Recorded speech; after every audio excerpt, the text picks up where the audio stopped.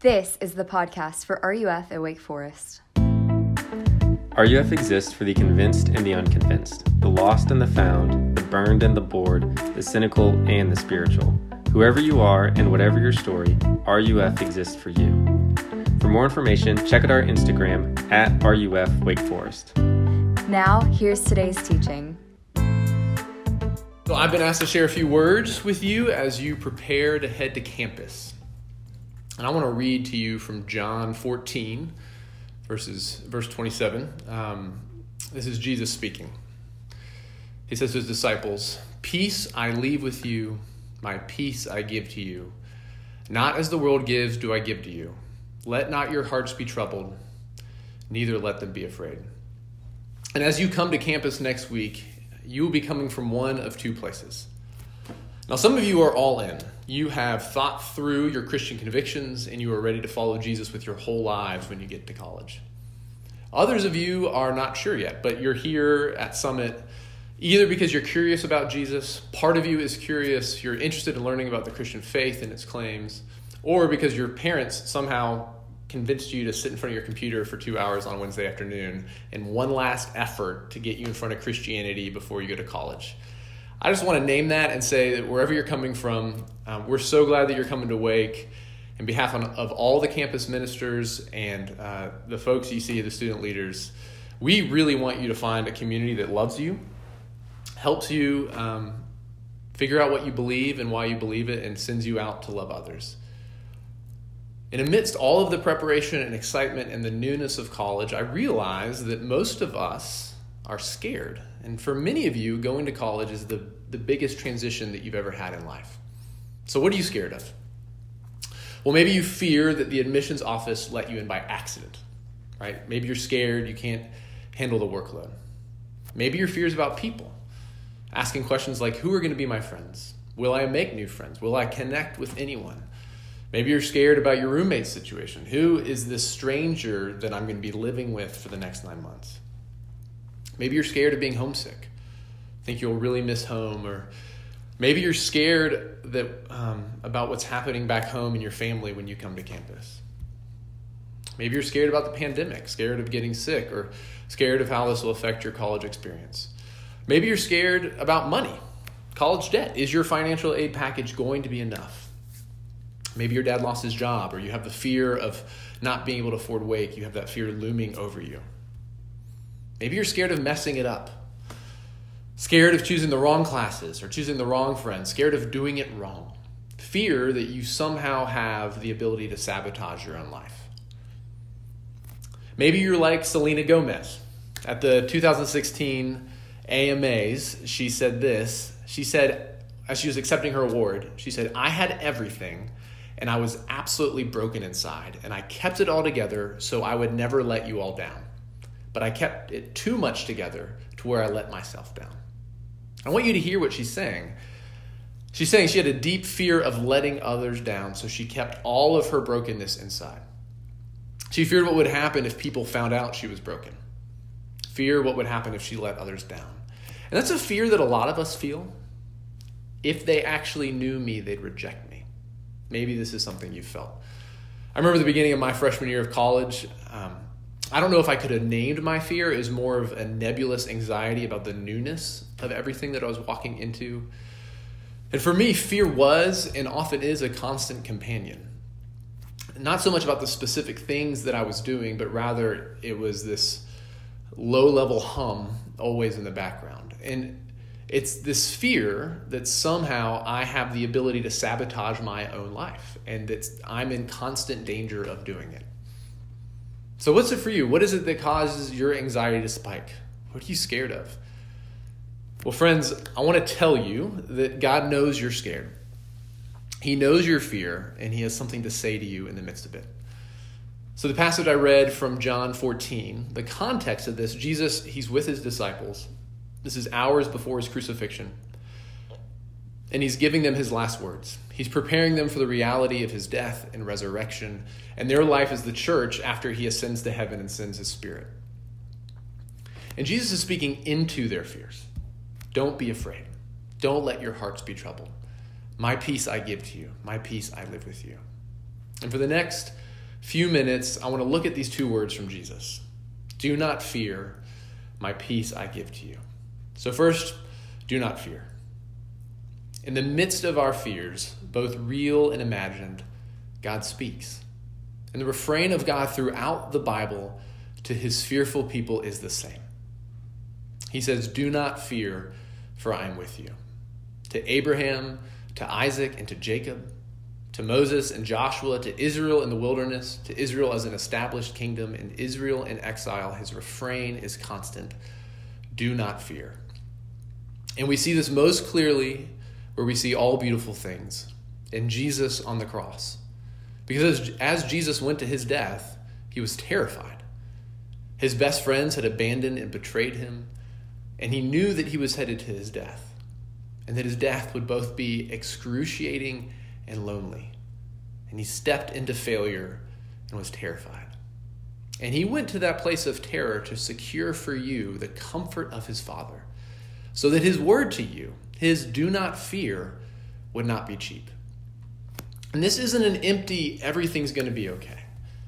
Jesus experienced the terror of hell on the cross so that he could say to you, do not fear, and have the full weight of heaven behind it. One of my favorite episodes of The Office is Scott's Tots episode.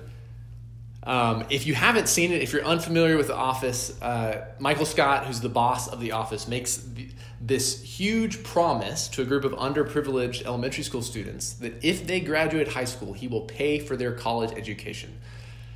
And the hope of this free ride has carried them through their hardship to actually graduate high school. And in the episode, he says, of all the empty promises I've ever made, this one is by far the most generous. And he shows up at the high school, and he shows up because they are all graduating high school. They want to thank him, and he has to tell them that there is no money. So he sits down in the classroom, and the kids put on this performance. Hey, Mr. Scott, what you gonna do? I'm not gonna sing it. It puts on this performance for him, and then he shows up with a suitcase full of laptop batteries. That's all he has. And so he says, hey, I know there's actually no money. I actually don't have any money for you to go to college, but here is a laptop battery.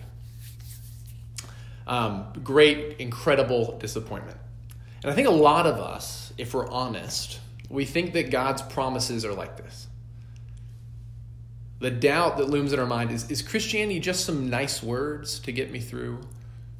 Am I going to go to college and discover that all that stuff I was told by the church growing up was just a suitcase full of laptop batteries? Are Jesus' words, do not fear, just an empty, everything's going to be okay? And I want you to hear me say this. God's answer to that is a resounding no. Look at the cross. Look at Jesus Christ. On the cross, Jesus faced down the horrors of death and separation from his Father to secure these words for you. Do not fear. And I want you to hear this as you head into college. God's word to you, do not fear. Don't be scared. That's what Jesus is saying to his disciples as he prepares them for the most destabilizing moment of their lives. This was his word to them as he headed to the cross. Do not fear. Don't let your hearts be troubled. Don't be afraid, because I am with you. With is God's favorite preposition. Throughout the Bible, we see that God reveals himself to his people as being with them. In the midst of their loneliness, in the midst of their fear, God is with his people. And he makes this promise to Abraham and to Isaac and to Jacob, to Moses, to Joshua, to Israel in the wilderness, to Israel as an established kingdom, and to Israel in exile. His promise to them is, I am with you. And of course, we see this most clearly where we see all beautiful things in Jesus on the cross, for it's there that he was abandoned, really abandoned by his Father. His cry from the cross was, my God, why have you forsaken me? Jesus was separated from his Father, forsaken by his Father on the cross, receiving the full judgment for the sin of his people, so that by the power of his Spirit, he will never leave you. And this is what Jesus is saying to his disciples as he's preparing them for the most destabilizing moment of their lives and of human history. as Jesus prepares to go to the cross, his words to his disciples is this. He says, my peace I leave with you. My peace I give to you. My peace, I am with you. Do not fear, for I am with you. And I want you to hear this. As you head into your dorms and into your classes, into 1,000 Zoom meetings, into parties, into the library, into the pit, into the gym, this is God's word to you, his promise. Do not fear, for I am with you. There's a church historian in Scotland named Larry Hurtado, and a few years ago he wrote a book called Why on Earth Did Anyone Become a Christian in the First 3 Centuries? It's a great title for a book. It's a great question. And this is what he says.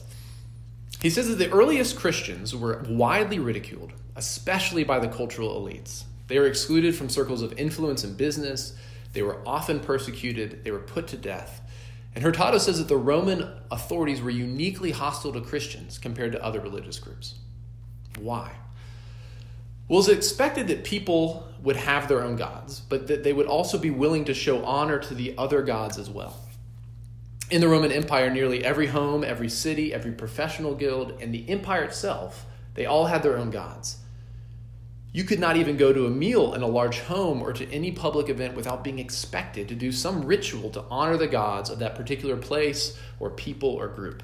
And to not do the ritual, to not honor them, would be highly insulting at the least to this house or the community. And it would also be dangerous, since it was thought that such behavior, if you didn't honor those gods, it could bring the anger of the gods upon you and upon them. And in Rome, in the Roman Empire, it was seen as treason to not honor the gods of the empire, on whose divine authority the Roman Empire legitimacy was based. Christians, however, saw all of these rituals and tributes as idolatry. They were committed to worship their God as he revealed himself in the scriptures exclusively. While the Jews had the same view, they were generally tolerated since they were a distinct racial group, and their peculiarity was seen as a function of their ethnicity. Christianity, however, spread through all ethnic groups, and most of them were former pagans who suddenly, after conversion, refused to honor the other gods. And this created huge social problems. It made it disruptive or impossible for Christians to be accepted at most public gatherings. If any individual in a family or a servant in a household became a Christian, suddenly they would refuse to honor the God of the household. Christianity's spread was seen as subversive to the social order, as a threat to the culture's way of life, and Christians were thought to be too exclusive to be good citizens. But in light of these enormous social costs of being a Christian in the first 3 centuries, why would anyone do it? Why did Christianity grow so exponentially? What did Christianity offer that was so much greater than the costs? And I just want to share with you 2 of the reasons that Hurtado offers. First, he says that Christianity offered a direct, personal love relationship with the Creator God. People around the Christians, they wanted favor from the gods. Eastern religion spoke about experiences of enlightenment, but an actual love relationship with God was something that no one else was offering. Second, Christianity offered assurance of eternal life. Every other religion offers some version of salvation through human effort. So therefore, no one could be sure of eternal life until death. But the gospel of Jesus Christ gives us the basis for a full salvation, a full assurance of salvation now, because it's by grace and not by works, and by Christ's work and not ours. See, when Jesus says to you, do not be afraid, my peace I give to you, he's saying these 2 things. First, he is offering you a direct, personal love relationship with the God who made you. You can know God's peace because he offers you himself in Christ. And second, this is not based on anything you do, which means you can't sabotage it. You can't screw it up. The assurance of eternal life, the assurance of his peace in the midst of your fear, is based on Christ's work and not yours, secured on the cross and guaranteed in the resurrection. This is the unique offer of Christianity to the world and to you. I'm closing here. I'm a dad. I've got 3 kids, and when our daughter was 4, she started having night terrors. And she'd wake up around 11:30 at night crying. But the thing with night terrors is that she didn't actually wake up. She would be screaming or crying in her sleep. As a dad, I'd go into her room, I'd hear her crying. I had no idea what to do. Like, I couldn't fix it. I couldn't wake her up. So I didn't know what to do. So what I did was I went into her room. I got in bed with her. I wrapped her up in my arms. I held her. I put my lips to her ear, and I sung to her. I whispered the promises of Jesus to her, telling her that I loved her and I had her. And friends, this is what Jesus is saying to his disciples, and what your Father in heaven is saying to you. He's got you. He won't let you go. If you have faith in Christ, he is going to remind you of his promises to you in Christ and his love for you, and he is never going to let you go. So what are you scared of? What's making you anxious as you think about the start of school? Listen to Jesus, the lover of your soul. Listen to him speak to you. Do not fear, for I am with you. Peace I leave with you, my peace I give to you. Not as the world gives do I give to you. Let not your hearts be troubled, neither let them be afraid. Let me pray. Father, we thank you that you are the God of all peace, and that your word to your people is a constant and steady and loving refrain of do not fear, for I am with you. Lord, thank you for these incoming freshmen. Thank you that they are coming to Wake Forest so that we can care for them and know them and love them and share with them your great love. And Lord, I pray that now you would comfort them by your Spirit, that they would know your peace and that your word would soothe them and calm them. We pray in Christ's name. Amen.